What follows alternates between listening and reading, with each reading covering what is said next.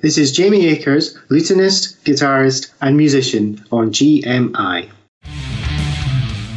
Hello and welcome to another podcast, number 38 from GMI, the Guitar and Music Institute. My name is Jed Brockie and today I'm talking with Jamie Akers, someone I knew many years ago when he was just a snip of a lad, and he's now gone on to be an extremely successful early music instrumentalist or even multi-instrumentalist. Jamie plays early 19th century guitars, lutes, he's got a wide selection of lutes, and a theorbo. I hope I've said that correctly. If you don't know what a theorbo is, then listen to this podcast, you'll find out all about it. It's a huge instrument, and if you come over to the Guitar and Music Institute website, that's www.guitarmusicinstitute.com, you'll see pictures of Jamie playing it there. You really got to see this instrument. It is absolutely huge, about 6 feet, over 2 metres in length, and you can also watch Jamie play various instruments in the videos within this podcast. If this is your first visit to the GMI podcast, then welcome. We've got plenty of other podcasts for you to listen to. There's quite a range building up now about everything about guitar and music. I'd encourage you to go and look at some of those earlier episodes. I'm sure you'll find something that you find of interest. Just by listening to this podcast, you can get 15% off any of the GMI products at the gmiguitarshop.com. When you've purchased or when you've gone to the cart, there's a code you can put in GMI, all capitals, GMI, and then the number 01, GMI01, and you'll get 15% off. Coming up is my interview with early music multi-instrumentalist Jamie Akers. Jamie, thanks so much for being part of the show. You're the first time I've ever had someone who's played early music, instruments and early music. Now, I know you're going to rap me over the knuckles for that because I'm sure that is probably wrong. Why don't you just explain to the listeners a little about what you do first of all, and then we'll go back into maybe your history. Sure. So professionally, what I generally play is music written, period music we'd call it, so written before, I don't know, I mean it keeps getting later and later what I do basically, but to begin with I played a lot of Renaissance music, Baroque music on instruments of the period, so like lutes and Baroque guitars, Renaissance guitars, and then I've kind of moved forward over the years, so now I've been looking more into the 19th century music, like less well known music of the 19th century, so not your bog standard kind of Sor Giuliani classical guitar stuff, but more obscure kind of composers that you might not have heard of, but who wrote good music, that's sort of fallen by the wayside. So it's a twofold thing I do really. One is playing period instruments.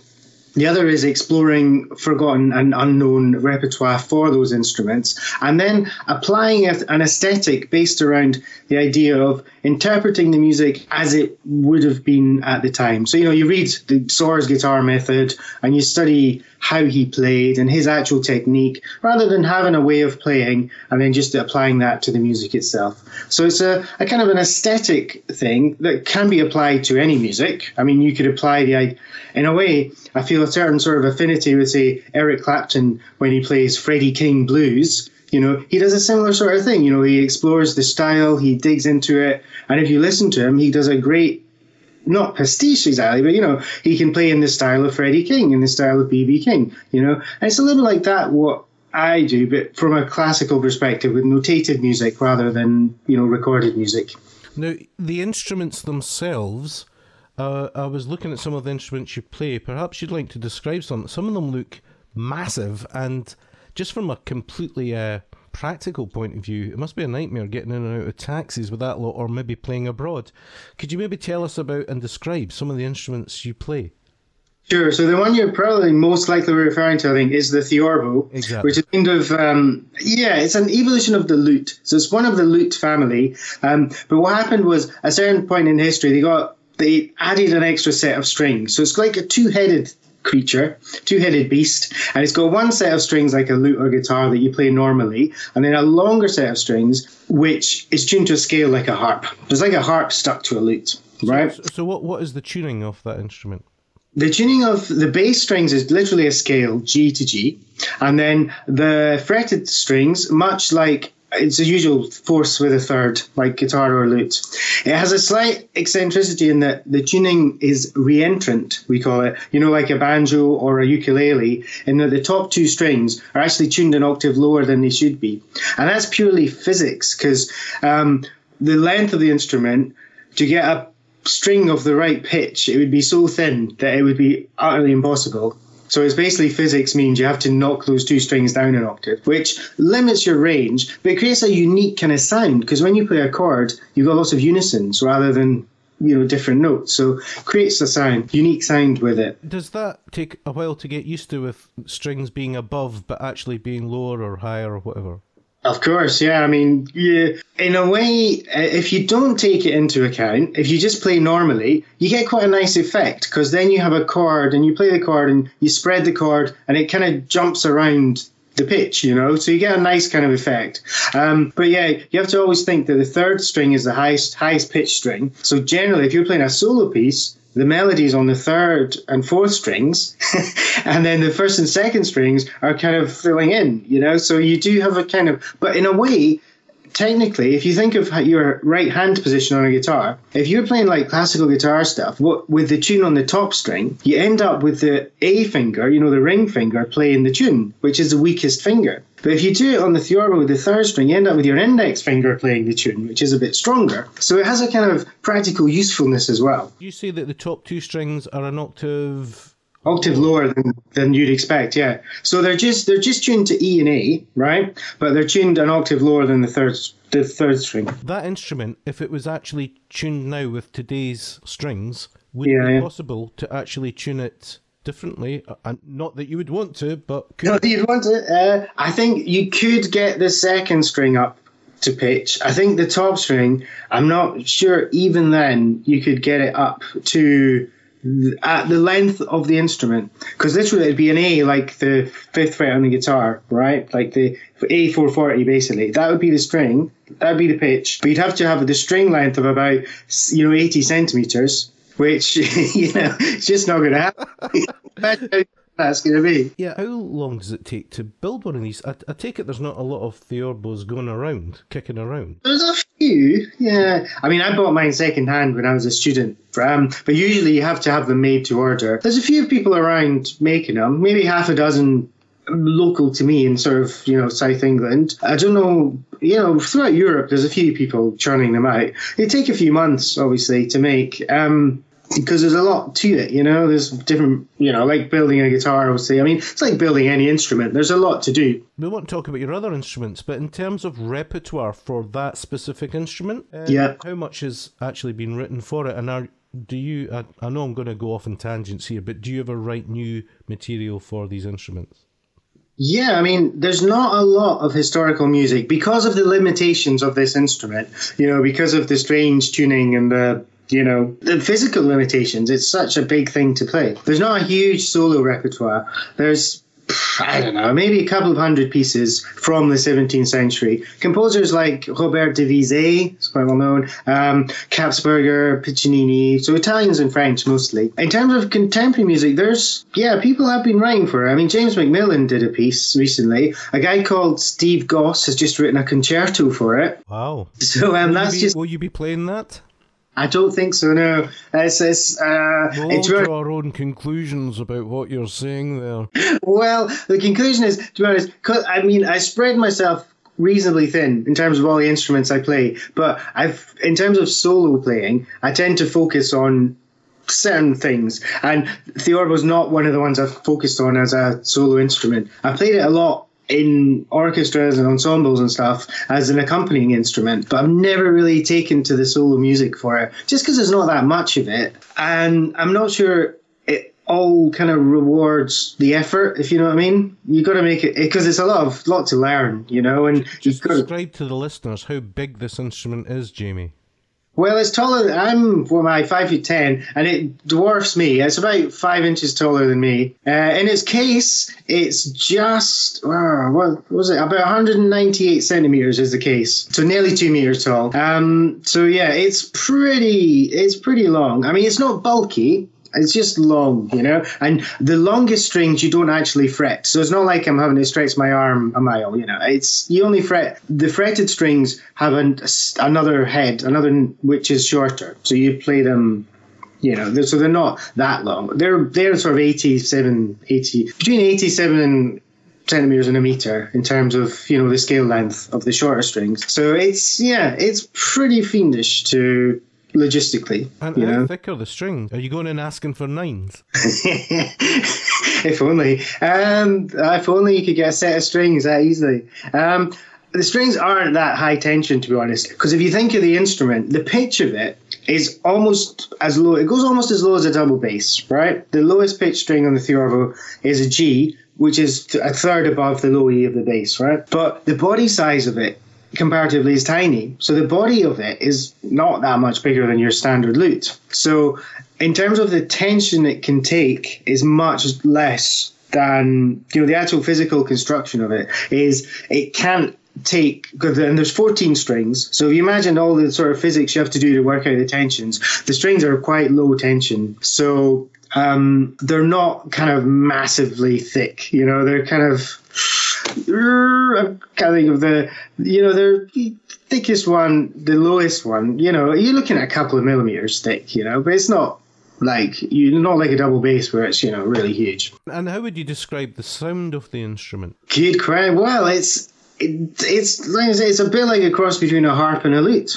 So you get that sonority of the harp with the strings blending into each other, but then you've got the slightly, how do I describe it? That sort of nasal quality that the lute has, that slightly, it's a very evocative sound. So that's basically, to me, how it sounds. Well, maybe that would be a good way to segue into your other instruments. Do you want to tell? Sure. And any peculiar instruments you have other than that one, which is not peculiar, but you know what I mean. Yeah, I know what you mean. In addition to that, I was saying earlier about sort of the things I've concentrated on are basically Renaissance lute. So your bog standard Henry VIII kind of lute that you would see in the movies, which has a great repertoire. I mean, that's really, in terms of classical plucked string music, the stuff written for that is as good as it gets. The John Dowland and Weiss and all that. Now, am I right? I remember years ago going to see a lute player called Rob McKillop, who turns out to have been your teacher once upon a time. Yeah. He was playing in Corstorphine at the Dower House. Right. I don't know if you've ever played there, but apparently Rob unearthed a whole lot of early Scottish lute music and said that the lute was actually the instrument, the national instrument of Lowland Scotland. Is that how you read it? Well, I mean, that's a big claim. I'm not sure I would be quite as broad strokes about it as that. You've got to take my memory into account here. This is 25 years ago. Indeed. I think... Yeah, I remember Rob saying these things, and I think he made a lot of bold statements, which is a very good thing to do if you want. He's a natural PR guy, and personally, I think that's a big claim. I don't think every shepherd... What one? What part of that is a big claim? The idea that the lute was the national instrument of Lowland Scotland or something. Okay. I mean, I don't think James Hogg was playing the lute while he was, herding his sheep, But there is a lot of Scottish lute music out there that survived in manuscripts. And it's very unique because it's already has that recognisably Scottish characteristics. The melodies, the tunes. A lot of the earliest sources of Scottish folk tunes, something like The Flowers of the Forest, is in a lute manuscript, So it is a great resource in terms of historical Scottish music and in terms of a great repertoire source for the instrument itself. The Scottish contribution is to the lute repertoire is great, a lot. Is there quite a difference between, say, the lute music of the continent to English lute music to Scottish lute music, or is it all kind of much the same? Yeah, they're quite sort of unique national styles. I mean, they bleed into each other. It's not like very as clear cut as all that. There are specific characteristics of different styles. So like you're saying, the Scottish style, you've got those nice kind of pentatonic melodies, usually quite simply harmonised. The English stuff tends to be very dense, contrapuntal kind of writing and very dark and melancholic. And then the Spanish, again, you've got Spanish music, which you sort of recognisably already has some of the recognizable features of what you think of as Spanish music today. And then the French sort of style of lute music, again, is a different way of approaching playing the instrument. It's very idiomatic to the lute. You use more nasally. More nasal, yeah. Who knows? Why do you think that is, Jamie? Why? What does that reflect? These maybe slight but definable differences. What's going on there historically? Do you think? Yeah, what's going on historically? Well, I think it's musicians reacting to what's going on around them, I guess. So if you're playing lute, if you're in Scotland playing the lute, you play on the lute what you hear, and Scotland being a kind of slightly out of the way place in those days, not that well connected to everywhere else. It wasn't, and England as well. I mean, in a way, because we've got this island, a bit like, you've got marsupials in Australia. You've got this unique kind of evolution. And it's a bit like that thing. You've got this unique kind of evolution where you're not so connected to the prevailing trends. And then occasionally somebody comes over and says, hey, this is how we do it in France. And then everyone kind of scurries to copy that for a little while, but then goes back to doing it their own way. So I think people travelled less widely in those days. But they did travel, but not as much. So if you wanted to go to France to hear the latest musical trends, you're just talking a good 3-month journey, and no guarantee you'll get there alive. So exactly, this is a problem. Like Brexit, yeah. So everything is a bit more compartmentalized. So within a certain extent, so people developed these unique sound worlds, unique styles, ways of playing, which then they record. And also a lot of, if you think, what we know of all that is just what people wrote down. We've no sound recordings, we have no idea what music sounded like in those days. Okay, I just wanted to pick up on something. I'm always moaning at students, don't you look at that tab now, don't you look at that tab. Yeah. But am I right in thinking that the earliest lute manuscripts are all in tab? Everything for plucked string instruments is in tab until about the mid to late 18th century. Wow. So it's only when you get to the period of late 18th century. So there's a guy called Moretti, who's an Italian soldier basically, but who played the guitar. And he's credited with being the first person to really get guitar notation into staff notation working. Prior to that, Devisé, all these big names in the classical guitar business, they're all in tab. The Bach lute suites are all written in tab. That's how they did it. And how do you feel about that from a performer point of view? Do you like to read from the tab or musical notation? I mean, do you really like to submerge yourself and be that lute player from 300 years? What's going on there? Yeah, I play from tab if it's lute, because that's how the music is notated. And the thing is, once you get, in a way, tabs obviously has its advantages. Now, the disadvantages are, obviously, it's not very good with rhythm. It just tells you when to play the next note. That's kind of the disadvantage. But in terms of actually learning a piece, you learn it a lot faster. It has definite advantages. So I play all my lute repertoire is done from tab. In terms of being very historical about it, obviously you can't really know. You can't go back in time, and I don't want to be sitting in tights and a codpiece dying of syphilis playing the lute. I thought you were.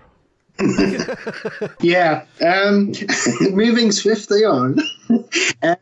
Yeah, so personally, I don't know how, because you can never really know how it sounded. So I just try to make it as accessible to somebody listening now, as you can be, because I think we have no idea. Really, we don't. So I think it's as much a modern invention as anything else. We can just hopefully bring out something in the music that communicates to a modern audience, and not in a kind of hey nonny kind of jokey historical way, but in a way that says actually people in those days wrote good music, and let's appreciate their emotional depths that they had, and it's in the music. And I think that brings you closer. If you listen to the continuity, of Scottish music, for example, from the 16th century to now, you can connect in a way with what came before, but not in a silly way.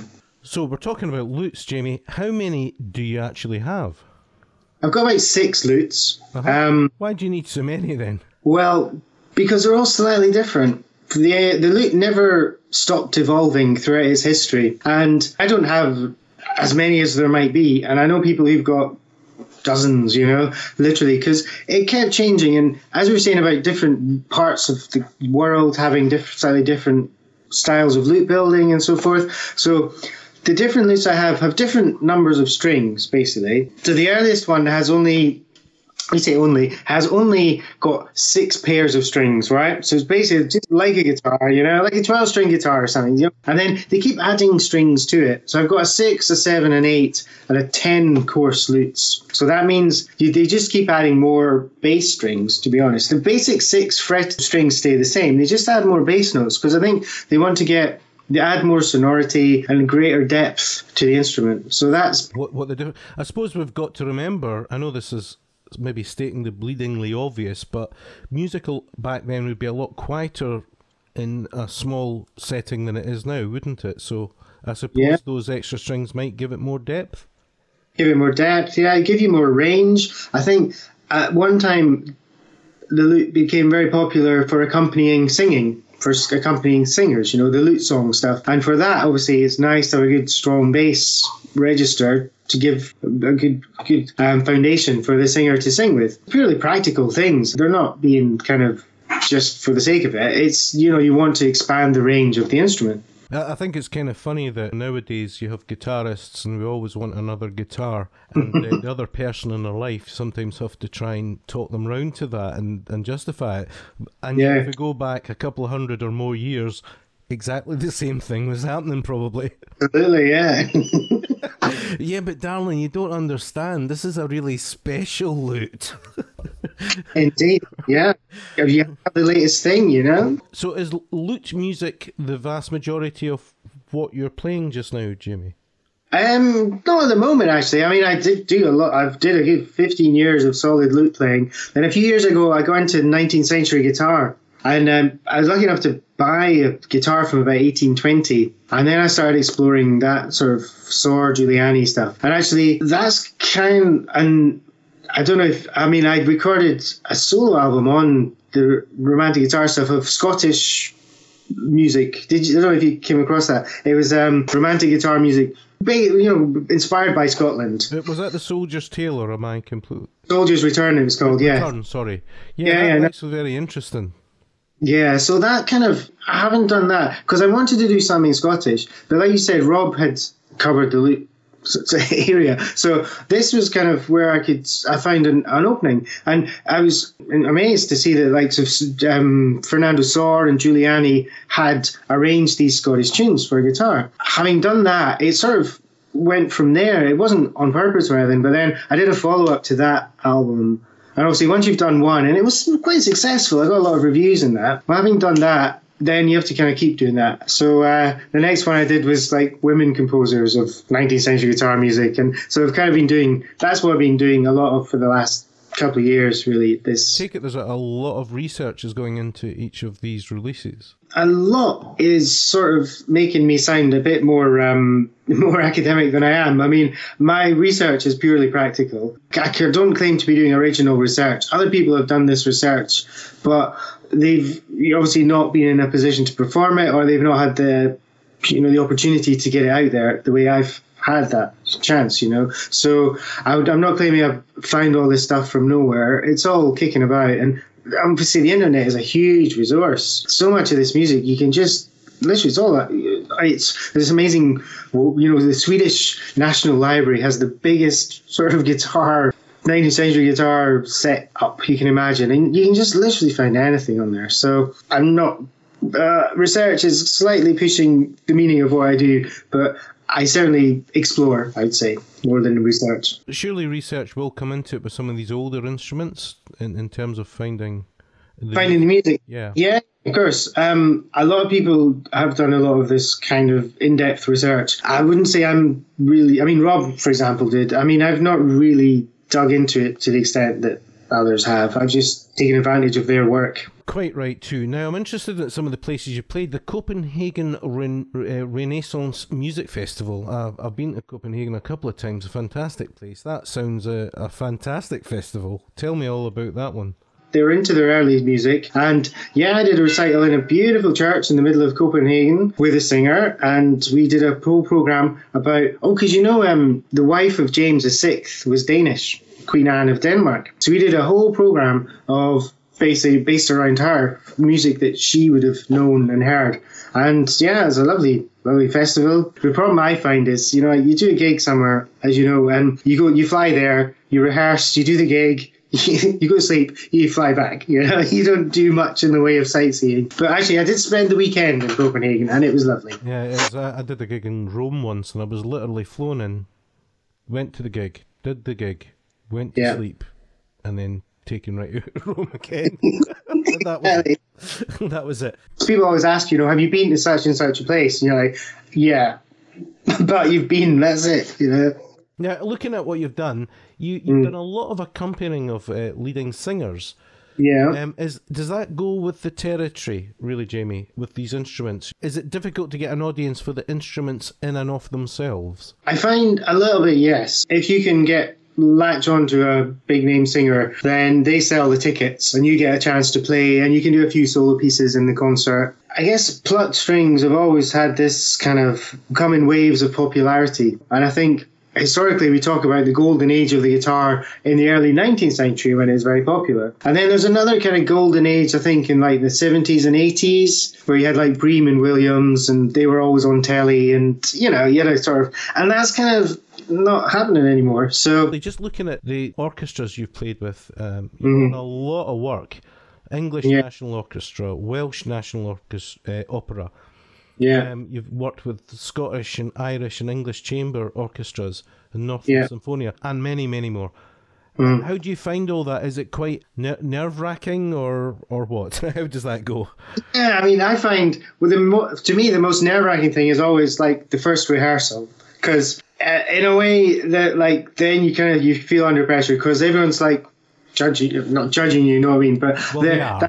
Basically they're there saying, right, who's this guy? Is he any good? And that's when you're on the spot. Once that's out of the way, I usually find actually the concerts are usually fine because, people you just go and you just do what you can, and that's it. That's the nerve-wracking bit for me. Isn't so much the audience or the venue, or it's just that first rehearsal where that, and these hardened orchestral guys, they're to impress. You've got to do a lot to impress them. Yeah, they're pretty cynical. How do you get on with the conductor? Usually they're quite nice to me, I find, because often either they don't know very much about what I do, so they're happy just to let me do my thing, or my personal method is I just say yes to whatever they say and then do my own thing anyway, and then they'll take credit for it because I know what works. You know what I mean? So in terms of the baton, do you just basically lead and let him follow you, or? No. Well, I find the best thing to do, here's where it gets very technical, but like us, if we play a plucked instrument, our sound is immediate, right? It happens there and then. If you play a violin, a burr, any of these orchestral instruments, there's a delay. Because if they play when the conductor puts the downbeat, they put their bow on the string. It takes a millisecond for the sound to come out. So what happens is if you play with the conductor, you'll sound ahead of everyone else. So you can't actually go with the conductor. You have to follow the violin bows. That's my tip. Now I want to move on to some other exciting areas that you've worked in, which is film soundtracks. And I would have thought with so much period stuff coming out that you would, are you in increasing demand for these productions? I've done bits and pieces. I wouldn't say I've done a lot. I've done a few films. It seems to come in waves. You'll do 2 or 3 and then nothing for 5 years and then do a couple. Yeah, I've done a few. Usually it's a bit like with the orchestras, I find. It's just like either you turn up and they haven't got a clue and they just say, we've got this scene, what kind of thing might you play? And you end up writing it for them, which has happened. Or you turn up and they've really micro-composed it and it's impossible. They've written a piano part and you just can't play it. So it's have you got? I mean, if I tell you about my first ever film music experience, it's a total like. Let's hear it. It was right. Get this. You have to have the whole setup, right? It was in Abbey Road 3, right? You know where Dark Side of the Moon was recorded and everything. Right. So get the call to go and do this film, Abbey Road 3, whatever. Big Hollywood blockbuster, Paramount Studios. You know the whole. Ridley Scott was the director. What was the film? That was Robin Hood, you know, the Russell Crowe one? Yeah. About 10 years ago, maybe. So I get the call to go and do that. And I was like, yeah, wow, exciting. Loads of money, you know. So I turn up and they put the music in front of me. And it's literally like in 120 beats per minute, 12/8, you know, really fast. Everything triplets all the way, really fast, really like, oh my god. They set a click track, you know, clicking away really fast. Can you just tell the listeners what a click track is, Jamie? Okay, yeah. So it's basically like a metronome that you record to, so that you're playing in time. Because they record all the instruments separately, so they all have to be playing in time with this click, and then they stick them together. They mix it together. So basically, I was playing this piece, and it was so hard, and it just jumped around. It's the most unpredictable, annoying tune you can imagine. And it took me, I don't know how long, hours and hours, an hour and a bit to get it right. And I'm feeling really terrible about myself, because I'm thinking I've heard all these stories about these great session musicians who just turn up and sight read everything and I'm just thinking, oh my god, I'm here in Abbey Road 2 and I've totally wrecked it. I wish I was dead, you know. So eventually, we finished that and I had to record it on the lute, and that was eventually it took me about an hour and a bit. And then I had to. Were you playing? You weren't playing live with the orchestra, were you? No, just recording. Yeah, just recording along to the click. So I had to record my bit, and then I had to record it again on guitar, which was much easier actually, because by then I knew it. And then I had to record it. But then he said to me, "Oh, can you record it an octave lower?" So I was like, "All right, transpose it down an octave." Then eventually, anyway, after my 3-hour session was up and I was hating myself and wanting to die, the composer guy comes up to me, this New York guy, and he says to me, "Oh, thanks very much for doing that, man. Sorry we put you through that, but you're the last person of the day and no one else has got the tune right, so it had to be you."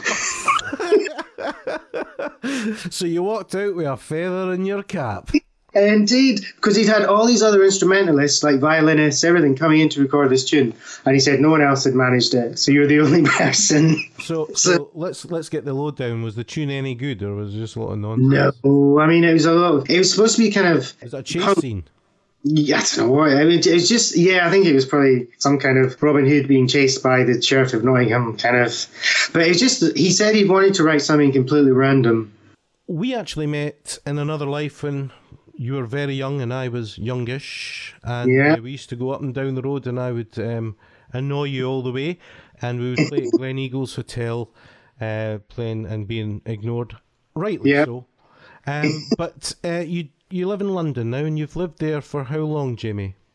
21 years. So how is it that's the epicenter of the UK? So I take it there's a lot more opportunities, and of course you're closer to the continent. It just makes a lot more sense, doesn't it? Yeah, I mean, it wasn't a conscious decision. I mean, I came and studied here at the Royal College of Music. That was the first stage. And I had no big plans to stick around. But once you're here and once you study somewhere, you make contacts, and like you say, it's the epicenter of things. So I've been lucky. I've been able to, there's so many theatres, there's so many opera houses, there's orchestras. I can travel elsewhere in the UK or to Europe, but there's just so much here already that I'd love to move back to Scotland. But at the moment, I don't know what I'd do. I need to get a job, I think. I'd have to have something, or I'd just be travelling every week, and I don't think I'd enjoy that. So, yeah, it's tough. It's tough to make a career as a musician outside of a big city, and unless you're hugely famous, you can deliver what you like, But yeah, you're right. Would you suggest to any young people out there that they should always move to a big city, really? I wouldn't want to tell anyone how to live. It sort of worked out for me. I think if you're going to go down that path, then you're going to be hard pressed not to spend at least some time living somewhere where there's a big scene. Things are always evolving, though. I mean, changing, and with the internet. I wanted to come on to that because I've talked to quite a few guys, done a few interviews with guys who've got YouTube channels. Yeah. They're incredibly successful. The one thing that kind of comes through to me is that a lot of these guys are not actually players in the sense that you are. They're not out playing. They're actually almost chained to creating videos for the internet. Yeah. Having said that, do you have an YouTube channel? And if you don't, would you consider one? Because it's certainly different what you're doing. Yeah, no, I do have one. I've posted on it intermittently. I find it's quite a time-consuming process, and I do find it useful. And actually, nowadays, it's kind of expected that you have one. And I know people. Recently, I got booked to do some work, and they said, "Oh, can you show us some videos? Send us your YouTube." So and your website. I mean, all these things you can't really do without. So yeah, I definitely have one. I don't make any money off it. And I put things on it intermittently when I've got time or inclination. So yeah, I'm slightly too old to have grown up with it. So it's not something I kind of take for granted in a way. And now I think a lot of people as well, if you were in it at the beginning, 10, 12 years ago, I've got a colleague classical guitarist, who got in right at the beginning, and now his channel's huge because he was right there. And he posts stuff on it weekly maybe, and then he's able to exploit that. But now there's so much on there as well. I don't know how do you get noticed. That's the other thing. It's a very good question. Now you've got 3 albums out. I've got is it 3? I've got 3 solo ones or 3. Yeah, 3 solo ones. Thesaurus Harmonicus and Ladonna El Chitarra. Is that right? Yeah, Ladonna El Chitarra. Yeah, sorry, yes. I'm That's the one. Teaching a Spanish guy right now. I need him right here, right now. Have you got any plans for recordings coming up? Well, I'm doing the research, the exploration at the moment for to follow up to the Lady Guitarist one, which will be Eastern European, late 19th century Eastern European guitar music, which obviously nobody has recorded very much of. It was Ravel not going around souping up all that stuff. Who's that? Ravel. Yeah, I mean, guys like Glinka, the Russian composer, he was connected to all this. I mean, so there's quite a big scene that's not really... I think everything in the classical guitar business, everything got swept under by Segovia, and the guitar became very much a Spanish thing, symbol of Spain. But actually, throughout that period, late 19th, early 20th century, there's a huge guitar playing scene in Eastern Europe, building on what went before, Viennese style. And they built their own kind of guitars, and they had this own kind of unique really interesting style, of completely different. Doesn't sound like flamenco at all. It's sort of a whole other thing. I think that's my next mission really, is to dig out some of that and put together a program and record it. The instruments you play are really visually stunning. Mm-hmm. It just looks really cool. Do you feel this early music? How did you, before we started the interview, what was the phrase you used for it early? Historically informed performance practice. That's the one, yeah. Do you think it's becoming more popular? I think it's becoming more accepted. I don't know if it's... At one time it was kind of rebellious to do this, and, there was a kind of mainstream that this was not part of. I think as time's gone on, it's kind of become accepted, certainly in the classical music business, but also, like I say, I think in the idea of authenticity is across all genres really. You get it in sort of folk music and jazz and whatever. I think you have this idea that you can. I've heard like Wynton Marsalis or something, recreating a certain style of jazz from the past, recreating it. So it's a sort of aesthetic that's across the board really, and is it popular? I think it's more accepted. It's more standard, and nowadays, in a way, you'd be hard-pressed to find an orchestra or something not doing it. I think it's become such a commonplace that it's almost taken for granted. Do you only play music from way back, Jamie, or do you allow yourself to play in other, when I say more modern, you know what I mean? Yeah. No, I've played contemporary classical stuff, 4 old instruments. I played the odd musical, just rhythm guitar and stuff like that. So I'm happy to turn my hand to anything, really. And I'm quite happy to, explore. To me, it's all music. I'm not especially snobby about it. And the more experience I get, the older I get, the more I appreciate that none of it's easy, You can't... maybe at one time when you knew me as a young kind of classical music person, I possibly had this slightly look down mentality to other, pop music or whatever. But actually, nowadays I look down, I think, well, actually, none of this is easy to do. It's not easy to play rock music or whatever. So I'm happy to have a go at anything and expand my horizons and, just kind of enjoy playing it. Just to kind of end on it, I did notice that you also teach. So are you teaching people to play the lute and these other instruments? And maybe you could tell us where you've taught, because I think that'd be quite interesting. Yeah, I teach fairly regularly in Glasgow at the Conservatoire. So I come up every couple of weeks to do lessons there, teaching, lute, early plucked instruments, basically, lute, theorbo, baroque guitar, and also a bit of lecturing on historical stuff, historical repertoire. I've taught a little bit of the Royal College of Music, the Royal Northern as well, and the Royal Welsh. So I've kind of been around most of the UK sort of classical institutions. Been to Russia to teach. Wow, tell us about that. That sounds exciting. Well, it wasn't Moscow, it was Rostov. And I went there because Rostov-on-Don, that's the one. I went there and... So do you speak Russian? No, God, no. Wow, I'm impressed, man. How'd you do that?